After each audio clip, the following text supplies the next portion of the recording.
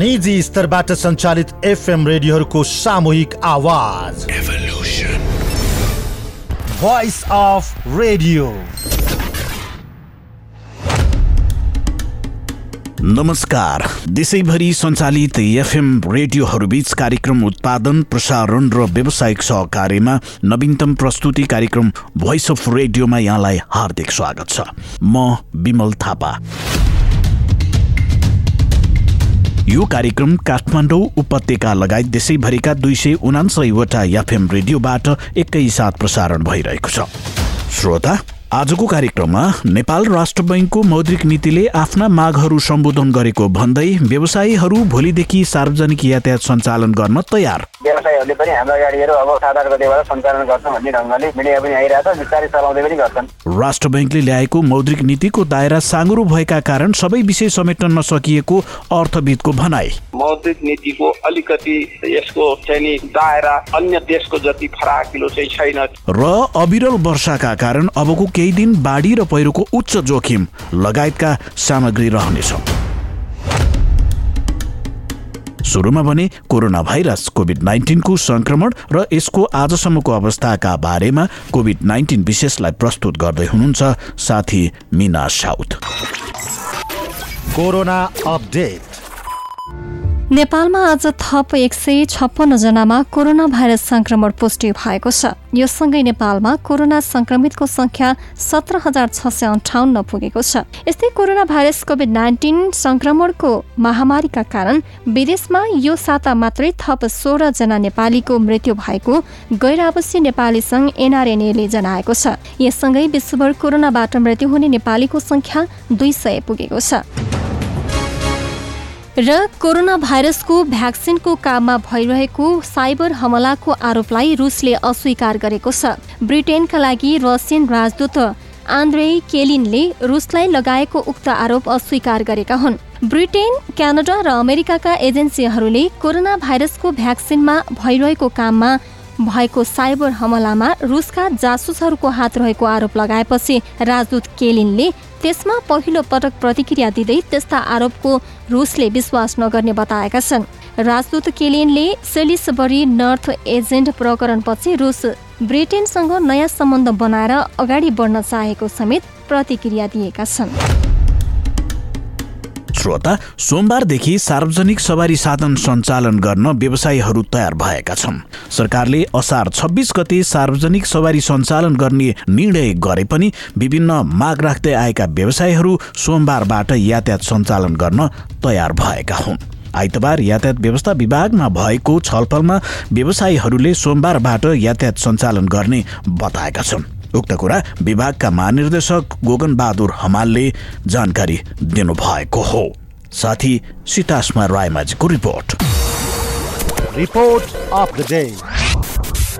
सरकारले अनुमति दिए पनि आफ्ना विभिन्न माग राख्दै सार्वजनिक यातायात चलाउन अस्वीकार गर्दै आएका व्यवसायीले अब भने सवारी चलाउने तयारी थालेका छन्। सरकारसँग निरन्तर रूपले छलफल भइरहेकाले अझै सवारी सञ्चालन आउन केही समय लाग्ने सञ्चार माध्यममा आए जस्तो आजको भोलि नै सञ्चालनमा नआउने बताउनुहुन्छ यातायात व्यवसायी राष्ट्रिय महासंघका महासचिव सरोज सिटौला। अब छलफल हुँदैछ। 29 गतेदेखि निरन्तर रूपमा सरकारसँग छलफल हुँदैछ। त्यसपछि विभागमा बनेको कार्यविधिमा 2 पटक स्वास्थ्य मन्त्रालयका प्रतिनिधि र स्थानीय सरकारका प्रतिनिधि, मजदुर ट्रेड युनियन, ट्राफिक महाशाखा सबै हामी सहितको चाहिँ सहभागितामा 2टा बैठक भइसके। अब आजभोलि अरू पनि होला र छिटै तयारीको उसमा हामी अगाडि बढ्दैछौँ। यसको विभिन्न होमवर्क गर्दैछौँ। अझ समय लाग्छ। यो तपाईँले भनेको आज भट्ट निक्लिने केही समय अझै पनि समय लाग्छ। त्यो समय म्याच्योर गराउँछौँ हामीले। सवारी निकाल्ने भन्न हत्वा मात्रै भएन, जिल्लामा गएर त्यो पनि वैज्ञानिक छैन। अझ भयो भने लामो दूरीको पनि कुरा गर्ने छलफल हुँदैछ। नभए पनि प्रदेशसम्म जानुपर्छ के भन्ने कुराहरू हुँदैछ। यता यातायात व्यवस्था विभागका महानिर्देशक गोगन हमाल भने निर्वाध रूपमा सवारी सडकमा सञ्चालनमा आइसकेका र बाँकी पनि 2-4 दिनमै सञ्चालनमा आउने दावी गर्नुहुन्छ। धेरै जसो कम्पनीका गाडीहरू सञ्चालनमा आइसकेका छन्। केही कम्पनीका गाडीहरू आउँदै पनि छन् होला। व्यवसायीहरूले पनि हाम्रो गाडीहरू अब 7-8 गतेबाट सञ्चालन गर्छौँ भन्ने ढङ्गले मिडिया पनि आइरहेछ, बिस्तारै चलाउँदै पनि गर्छन्। करिब 4 महिना भन्दा लामो लकडाउनले अति प्रभावित यातायात क्षेत्रलाई मौद्रिक नीतिले सम्बोधन गरेपछि व्यवसायीहरू उनीहरू थप उत्साहित बनेका हुन्। एकातर्फ सरकारले गाडी चलाउन निर्देशन दिने र अर्कोतर्फ स्वास्थ्य मन्त्रालयले गाडी खोल्ने बेला नभएको भन्ने दोधारको बोलीले अन्यलता सिर्जना भएको महासंघका महासचिव सिटौलाको भनाइ छ। स्वास्थ्यको विषयलाई सरकारले म्याच्योर पोन कसरी दिने, सरकारले एकतिरबाट गाडी खोल भनेको छ, अर्कोतिर फेरि स्वास्थ्य मन्त्रालयले का प्रवक्ताले भन्नुहुन्छ सार्वजनिक सवारी साधन युज गर्ने बेला भइहालेको छैन है। दोधारे नीति सरकारकै आइरहेछ, यो प्रष्ट हुनु पर्यो। भोलि सवारी साधन चलिसकेपछि समुदायमा कोरोना चाहिँ भट्टै गयो भने त्यसलाई कन्ट्रोल कसले गर्ने, स्वास्थ्यको जुन म्याच्योर वातावरण बनाउनु पर्छ भन्ने कुराकै विषयले अहिले अर्केको। कोरोना महामारीले नेपालमा मात्रै नभएर विश्व नै आक्रान्त बनेको छ। नेपालमा संक्रमण दर घट्दै गए पनि अन्य देशमा यसको संक्रमण अझै ओह्रालो लागेको छैन। यस्तो अवस्थामा सवारी सञ्चालनमा ल्याउनु आफैमा चुनौतीपूर्ण छ। यो समयमा सार्वजनिक गाडी चलाउँदा सरकारले जारी गरेको स्वास्थ्य मापदण्ड कडा रूपमा पालना गर्नुपर्छ भन्नुहुन्छ पुनः विभागका महानिर्देशक हमाल। स्वास्थ्य सुरक्षाका मापदण्डलाई स्ट्रिक्टली हामीले फलो गर्नुपर्ने हुन्छ। जस्तै मास्क राख्नुपर्ने, सेनिटाइजर प्रयोग गर्नुपर्ने, गाडीलाई डिसइन्फेक्सन गर्नुपर्ने, अनि ड्राइभरले भाइरस टिपी लगाउनु पर्ने कुरालाई के हेरिन्छ र सवारी साधनमा तोकिएको सिटभन्दा 50% भन्दा बढीले राख्न पाइँदैन। यो महामारीबाट बस्न हामी सबै जागरुक हुनु आवश्यक छ। गाडी सञ्चालक मात्र नभएर हामी आफै नागरिक पनि यसमा सचेत हुनुपर्ने महानिर्देशक हमालको धारणा छ। नागरिक तहको अनुगमन पनि प्रभावकारी चाहिन्छ। अहिले पछि तपाईँको चाहिँ आफ्नो सिट नदिने एउटा सिट छोडेर हामीले बस्ने भनेका छौँ, आफ्नो सिटलाई कसैलाई पनि आएर बस्न दिनु भएन। अर्को कुरा चाहिँ अरू चढ्ने मान्छेले पनि त्यहाँ सोचेको मापदण्डभन्दा बेगर गरेर चढ्नु भएन। यातायात सञ्चालनमा आउँदा सबै पेसा व्यवसाय चलामान हुने र अर्थतन्त्र माथि उठ्ने हुँदा सबैले आफ्नो क्षेत्रबाट सहकार्य गर्न अनुरोध गर्नुहुन्छ पुनः महासचिव सिटौला। यातायात भनेको एउटा रक्त सञ्चार हो, यो सञ्चालन बनाउने वातावरण सबैको प्रयास गरौँ र यो चल्यो भने सबै बजार पेसा व्यवसाय चलायमान हुन्छ। यो चलायमान भयो भने अर्थतन्त्र पनि माथि उठ्ने हो। यसलाई हौसला बढाउन, यसको मान प्रतिष्ठा र चाहिँ उच्च मनोबल बढाउनको लागि सबैले प्रभावकारी भूमिका खेल्नु। सार्वजनिक सवारी नचल्दा आम सर्वसाधारणले धेरै दुःख पाएका छन्। व्यवसाय ठप्प हुँदा यातायात व्यवसायीले पनि शास्ति बिहोर्नु परेको छ। तर अर्कातिर कोरोना संक्रमणको त्रास भने अझै कायमै छ। यस्तो समयमा सार्वजनिक सवारी चढ्दा आफै पनि सचेत हुनु जरुरी छ। भोइस अफ रेडियोको लागि सितासमा रायमाझी, काठमाडौँ। श्रोता, चालू आर्थिक वर्षको मौद्रिक नीति उत्साहप्रद रहेको र यसले निजी क्षेत्रलाई राहत पुर्याउने भन्दै निजी क्षेत्र उत्साही भएका छन्। तर अपेक्षित लक्ष्य प्राप्तिका लागि मौद्रिक नीतिमा व्यवस्था भए बमोजिम कार्यान्वयन छिटो र सरल हिसाबबाट हुनुपर्नेमा उनीहरूले जोड दिएका छन्। मौद्रिक नीति मार्फत आएका व्यवस्थाले कोभिड-19 का कारण शिथिल बनेको अर्थतन्त्रको पुनरुत्थान र सबलीकरणमा योगदान पुग्ने निजी क्षेत्रले बताएको छ। अर्थतन्त्रमा संकुचन आइरहेको जटिल अवस्थामा जारी मौद्रिक नीतिका व्यवस्था स्वागत योग्य भएको उनीहरूको तर्क छ। यस सन्दर्भमा कोभिड-19 को जटिल परिस्थितिका बीच आएको मौद्रिक नीतिले समग्र पक्षलाई कसरी समेट्न सकेको छ त भनेर साथी प्रतीक नेउपानेले अर्थविद डाक्टर चन्द्रमणि अधिकारीलाई सोध्नु भएको थियो। कोभिडले अन्य विश्व अर्थतन्त्रलाई नै झकझकाएको छ र त्यसको प्रभाव नेपालमा पनि परेको छ। अब बजेट आउँदाखेरि कोभिडबाट परेको प्रभावलाई सम्बोधन गर्ने किसिमले आउला भनेर चाहिँ नि सबैको अपेक्षा थियो। केही कुराहरू सम्बोधन गर्न त खोजियो सैद्धान्तिक हिसाबले, तर मूर्त रूपमा त्यहाँ आउन सकेको अवस्था थिएन। यद्यपि विश्वका अन्य देशहरूमा आउँदाखेरि कोभिडलाई सम्बोधन गर्ने खालका थरीका प्याकेजहरू आएका छन्। कतै अनुदानको व्यवस्था छ, कतै चाहिँ सरल रूपमा ऋण उपलब्ध गराउने व्यवस्थाहरू छ, कतै क्यास बेनिफिट दिने व्यवस्थाहरू गरिएको छ, कतै ट्याक्समा क्रेडिट दिने व्यवस्था गरिएको छ। अब यी सबै दृष्टिकोणबाट हेर्दाखेरि मौद्रिक नीतिले धेरै कुरा नै सबै कुरा दिन्छ भन्ने त होइन, तर यसको सीमा छ होइन। फेरि नेपालको मौद्रिक नीतिको सीमा किन छ भने अर्को पनि अन्यको भन्दा हामी कहाँ यो मौद्रिक नीतिका उद्देश्य र लक्ष्य के हुन् भनेर हेर्यो भने बजेटले लिएको मूल लक्ष्य छ, आर्थिक लक्ष्य छ।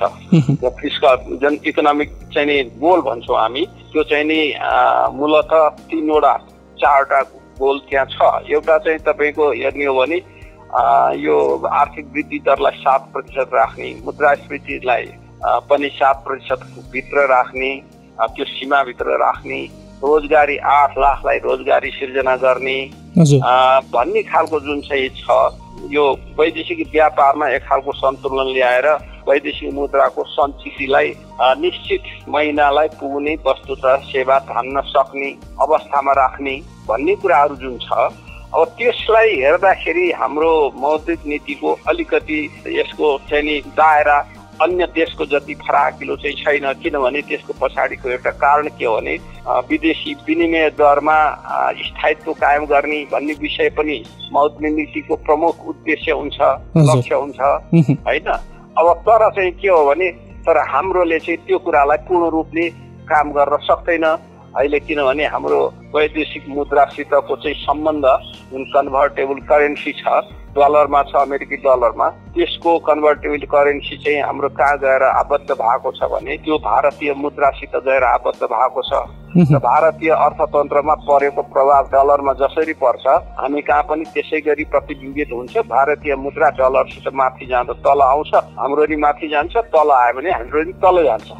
त्यस कारणले गर्दा हाम्रो त्यो पक्ष चाहिँ हाम्रो कमजोर छ। त्योभन्दा बाहेक भनेको बजारमा पैसाको चाहिँ प्रवाहलाई, मुद्राको प्रवाहलाई चाहिँ नि व्यवस्थित गर्ने र जसले गर्दा उत्पादन चाहिएको क्षेत्रमा पर्याप्त मुद्रा प्रवाह होस्, पैसा प्रवाह होस् र अनावश्यक क्षेत्रमा मुद्रा चाहिँ प्रवाह नहोस् भन्ने हिसाबले मौद्रिक नीतिले काम गर्नुपर्ने हो।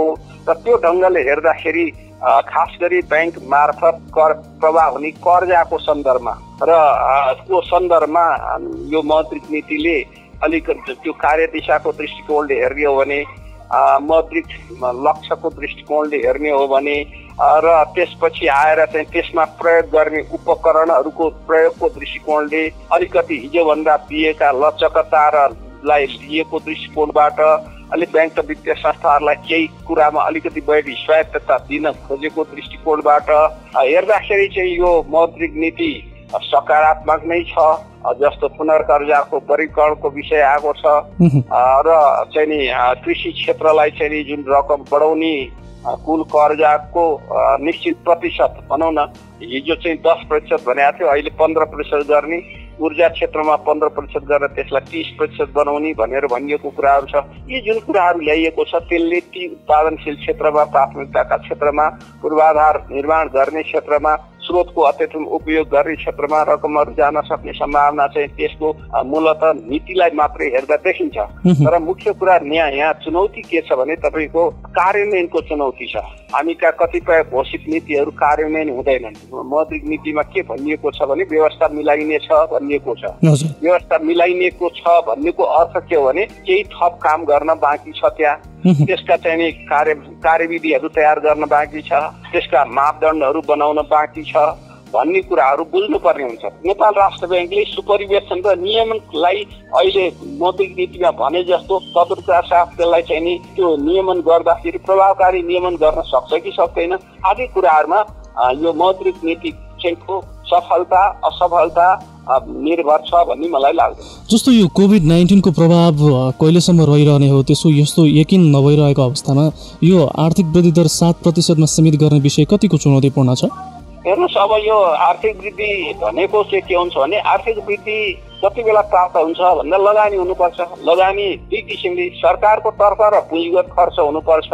अनि त्यो पुँजीगत खर्च भयो भने के हुन्छ भने त्यो पुँजीगत खर्चको कारणले के गर्छ भने निजी क्षेत्रको लगानीलाई आकर्षित गर्छ। अब निजी क्षेत्रको लगानी आकर्षित गर्नलाई निजी क्षेत्रले आफ्नै घरको पैसा मात्रै चबैलो हुने होइन। 65-70% चाहिँ नि ब्याङ्कबाट कर्जा प्राप्त गर्ने कुरा हुन्छ। ब्याङ्कमा कर्जा प्राप्त गर्नलाई पर्याप्त लिक्विडिटी हुनुपर्छ। त्यसैले उत्पादनलाई तान्ने हो, लगानीलाई तान्ने हो, रोजगारी दिने हो। त्यति नभइकन आर्थिक वृद्धि हुँदैन। अब एउटै चाहिँ आशा कहाँनिर छ भने कृषि क्षेत्रमा यसपालि समयमै चाहिँ धान रोपाइ चाहिँ अधिकांश भएको छ। त्यसले गर्दा यो क्षेत्र चाहिँ अलिकति अन्य खालका चाहिँ वितण्ड आएनन् भनेदेखि यसले अलिकति योगदान गर्ला भन्ने चाहिँ छ।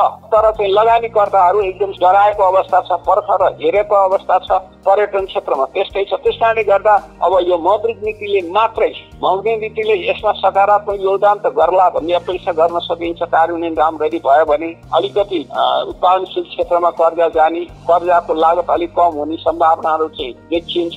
तर त्यतिको आधारमा मात्रै चाहिँ यो 7% ग्रोथ पुगिहाल्छ भनेर भन्न चाहिँ सकिन्छ। उद्योग धन्दा तथा व्यवसायहरूको वर्गीकरण चाहिँ नभइरहेको अवस्थामा अनि यो जुन किसानहरूको पहिचान गर्ने विषयमा पनि विभिन्न जटिलताहरू रहेका छन्। अब यस्तो अवस्थामा मौद्रिक नीति कार्यान्वयनमा चाहिँ जटिलता पैदा हुने सम्भावना कतिको छ? ब्याङ्कहरूले मौद्रिक नीतिले भने अनुसार लगानी गर्न त्यो खालको प्रबन्ध मिलाउने, जोखिम कम गरेर लगानी चाहिँ गर्ने काम चाहिँ ब्याङ्कहरूले कतिको गर्लान् भन्ने कुरा चाहिँ त्यो उहाँहरूको कार्यान्वयन पक्ष र नेपाल राष्ट्र ब्याङ्कले त्यो कुरालाई कतिको चाहिँ नि एउटा त एजुकेट गर्ने कुरा, कम्युनिकेट गर्ने कुरा, उनीहरूलाई एस्योर गराउने कुरा सन्दर्भमा र चाहिएको कुरामा नियमन गरेर इन्फोर्स गर्ने कुरा कतिको गर्न सक्छ भन्ने कुरामा निर्भर छ। त्यस कारणले त्यो नीति चाहिँ राम्रो छ तर नीतिको कार्यान्वयन पक्षमा थुप्रै चुनौतीहरू छन्। भनेपछि यो ब्याङ्कहरूले ऋण दिने विषयहरूमा, कर्जा लगानी गर्ने विषयमा चाहिँ यो जुन जटिलता छ यसको व्यवस्थापन गर्ने कुरा चाहिँ आगामी अब बन्ने यो जुन कार्यविधिहरू बन्छन् त्यसले निर्धारण गर्छ। त्यो कार्यविधिहरू र त्यसका मापदण्डहरू, त्यो मापदण्डको सन्दर्भमा सम्बन्धित ब्याङ्कहरूलाई एजुकेट गर्ने कुरा, उनीहरूलाई कम्युनिकेट गर्ने कुरा, उनीहरूलाई त्यो लागू गरेन इन्फोर्समेन्ट गर्ने कुरा। अब विपन्न क्षेत्रमा गर्नुपर्ने लगानीको कर्जामा बरु चाहिँ जरिमाना तिरेर बस्ने तर त्यतातिर लगानी नगर्ने प्रवृत्ति त हाम्रो कमर्सियल ब्याङ्कहरूको अहिले पनि छँदै छ नि। त्यो प्रवृत्तिमा अलिअलि धेर थोर तलमाथि भयो होला, त्यो प्रवृत्ति त छँदै छ। त्यस कारण मूल कुरा के हो भने त्यो पक्षमा उनीहरूका पनि केही समस्या छ भने हेर्नु चाहिँ पर्छ। तर अहिलेको घडी सामान्य अवस्थाको घडी होइन, त्यहाँ असाधारण अब परिस्थितिको अवस्था छ। त्यस कारणले गर्दा ब्याङ्किङ क्षेत्रले अब यो बेला चाहिँ सर्भाइभ गर्ने बेला हो, व्यापक मुनाफामा लाग्ने बेला होइन भन्ने कुराको चाहिँ हेक्का उनीहरूले पनि राख्नुपर्ने देखिन्छ। उहाँ हुनुहुन्थ्यो भोइस अफ रेडियोसँग कुराकानी गर्दै अर्थविद डाक्टर चन्द्रमणि अधिकारी।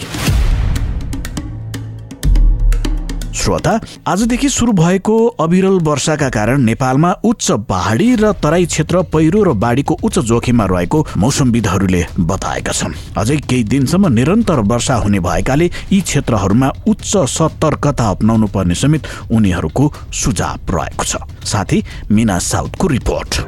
नेपालमा मनसुन सुरु भएसँगै बाढी, पहिरो, नदी नालाको कटान तथा डुबानका कारण विध्वंस मचिएको छ।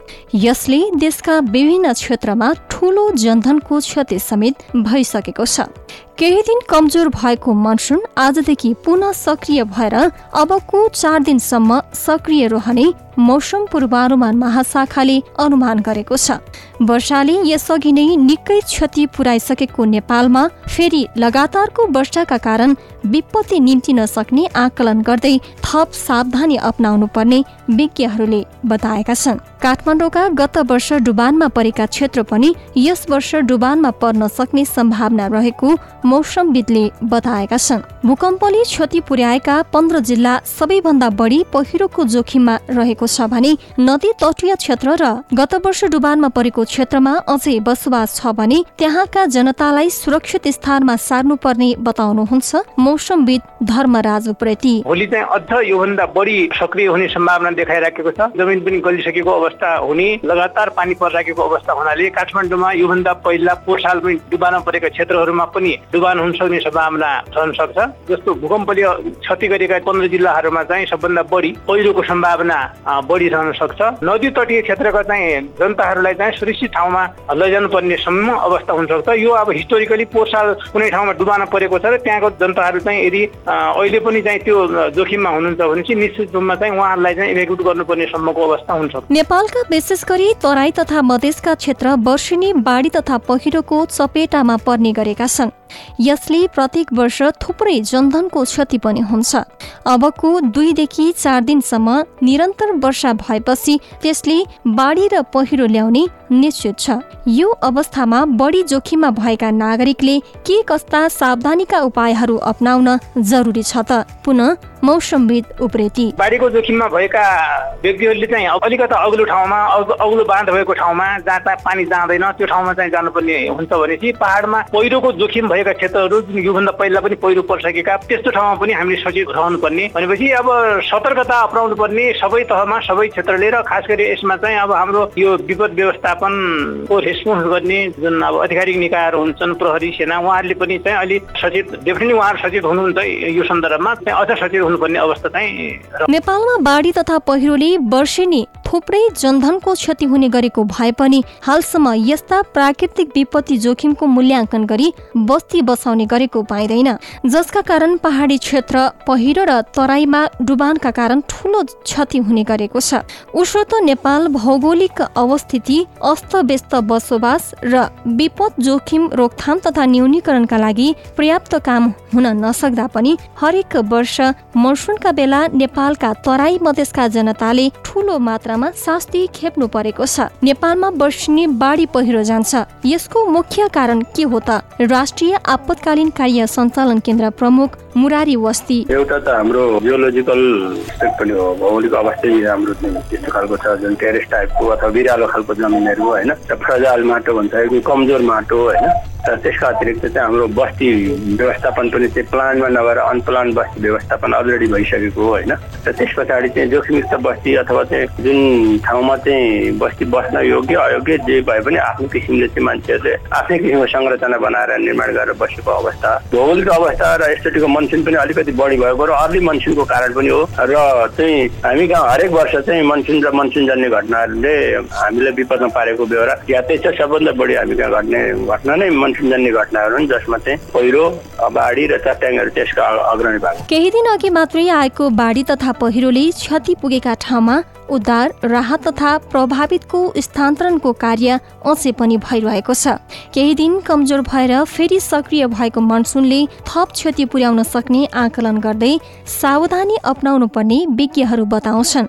यो अवस्थामा सरकारको पूर्व तयारी बारे यस्तो बताउनुहुन्छ पुनः आपतकालीन कार्य सञ्चालन केन्द्र प्रमुख वस्ती। पहिलो कुरो त सूचना अपडेट गर्ने नै हाम्रो मेजर काम होइन। अनि तत्पश्चात चाहिँ त्यस ठाउँमा चाहिने अत्यावश्यक सामग्रीहरू स्ट्यान्ड बाई राख्ने र चाहिँ उपलब्ध गराउने दोस्रो काम हो। त्यसका अतिरिक्त प्रमुख जिल्ला अधिकारीले जिल्लामा जिल्ला प्रति कार्ययोजना भनेर चाहिँ विपदको पूर्व तयारी तथा त्यसको रेस्पोन्स कसरी गर्ने भनेर त्यो कार्ययोजना बनाउनु भएको छ। अनि डुबान क्षेत्रमा हामीले चाहिँ सहजताको लागि चाहिँ मोटर बोट र रबर बोटहरू चाहिँ प्रत्येक जिल्लाहरूलाई चाहिँ उपलब्ध गराएका छौँ। अनि त्यसका अतिरिक्त अत्यावश्यक पर्व भने खोज उद्धार र राहतमा चाहिँ हेलिकप्टर परिचालन गर्नको लागि इटरी, भरतपुर, पोखरा, सुर्खेतमा चाहिँ हामीले स्ट्यान्ड बाई हेलिकप्टर राखेका छौँ। क्युआरटी भन्छ, क्विक रेस्पोन्स टिम चाहिँ हरेक जिल्लामा स्ट्यान्ड बाई छ। नेपालका प्रदेश नम्बर 1, प्रदेश 2, बागमती प्रदेश र गण्डकी प्रदेशमा समग्रमा अलि धेरै वर्षा हुने भएकाले त्यहाँका नागरिकले अलि धेरै नै सावधानी अपनाउनु पर्ने विज्ञहरूले बताएका छन्। जुन ठाउँमा बढी पानी पर्यो त्यहाँ र त्यस आसपासका क्षेत्रमा पहिरोको जोखिम पनि धेरै हुन्छ। यति बेला देशभर निरन्तर वर्षा भइरहेको छ। यसले बाढी र पहिरोको घटना निम्त्याउन सक्ने प्रबल सम्भावना देखिन्छ। यो अवस्थामा उद्धार टोली, नेपाली सेना, सशस्त्र प्रहरी लगायत आवश्यकता अनुसार जनशक्ति र अन्य हेलिकप्टर पनि सरकारले स्ट्यान्ड बाई राख्न भनेको छ भने बाढी पहिरोको उच्च जोखिममा रहेका बासिन्दाले पनि उपयुक्त सावधानी सहित चनाखो भएर बस्न आवश्यक छ। भोइस अफ रेडियोका लागि बिना साउथ, काठमाडौँ। श्रोता, केही दिनदेखि नेपालमा कोरोना भाइरसको परीक्षणको दायरा बढाइएको भनिए तापनि संक्रमितहरूको संख्या घटिरहेको सरकारी तथ्याङ्कले देखाउन थालेको छ। त्यसमाथि पनि समुदाय स्तरमा समेत कोरोना फैलिएको आशंका गरिरहेका बेला स्वास्थ्य मन्त्रालयले भने अवस्था यस्तो नरहेको बताउँदै आएको छ। यसै सन्दर्भमा कोरोना संक्रमितहरूको संख्या घट्नुले के संकेत गर्छ त भनेर हामीले देशका विभिन्न भागका सर्वसाधारणहरूलाई सोधेका थियौं। सुनौ उहाँहरूको भनाई जस्ताको तस्तै। Voice of the day. नमस्ते, म आकाश बुढाथोकी रोल्पाली गाउँदेखि। नेपाल सरकारले गरेको लकडाउनलाई जनताले नियमपूर्वक पालना गरेको हुनाले कोरोना संक्रमित कम भइरहेको छ र भइसकेको छ भनी भन्नुपर्छ र नेपाली जनताहरूले कोरोना संक्रमित कम भइसकेको भनेर जथाभावी खुलायाम गर्नु भएन।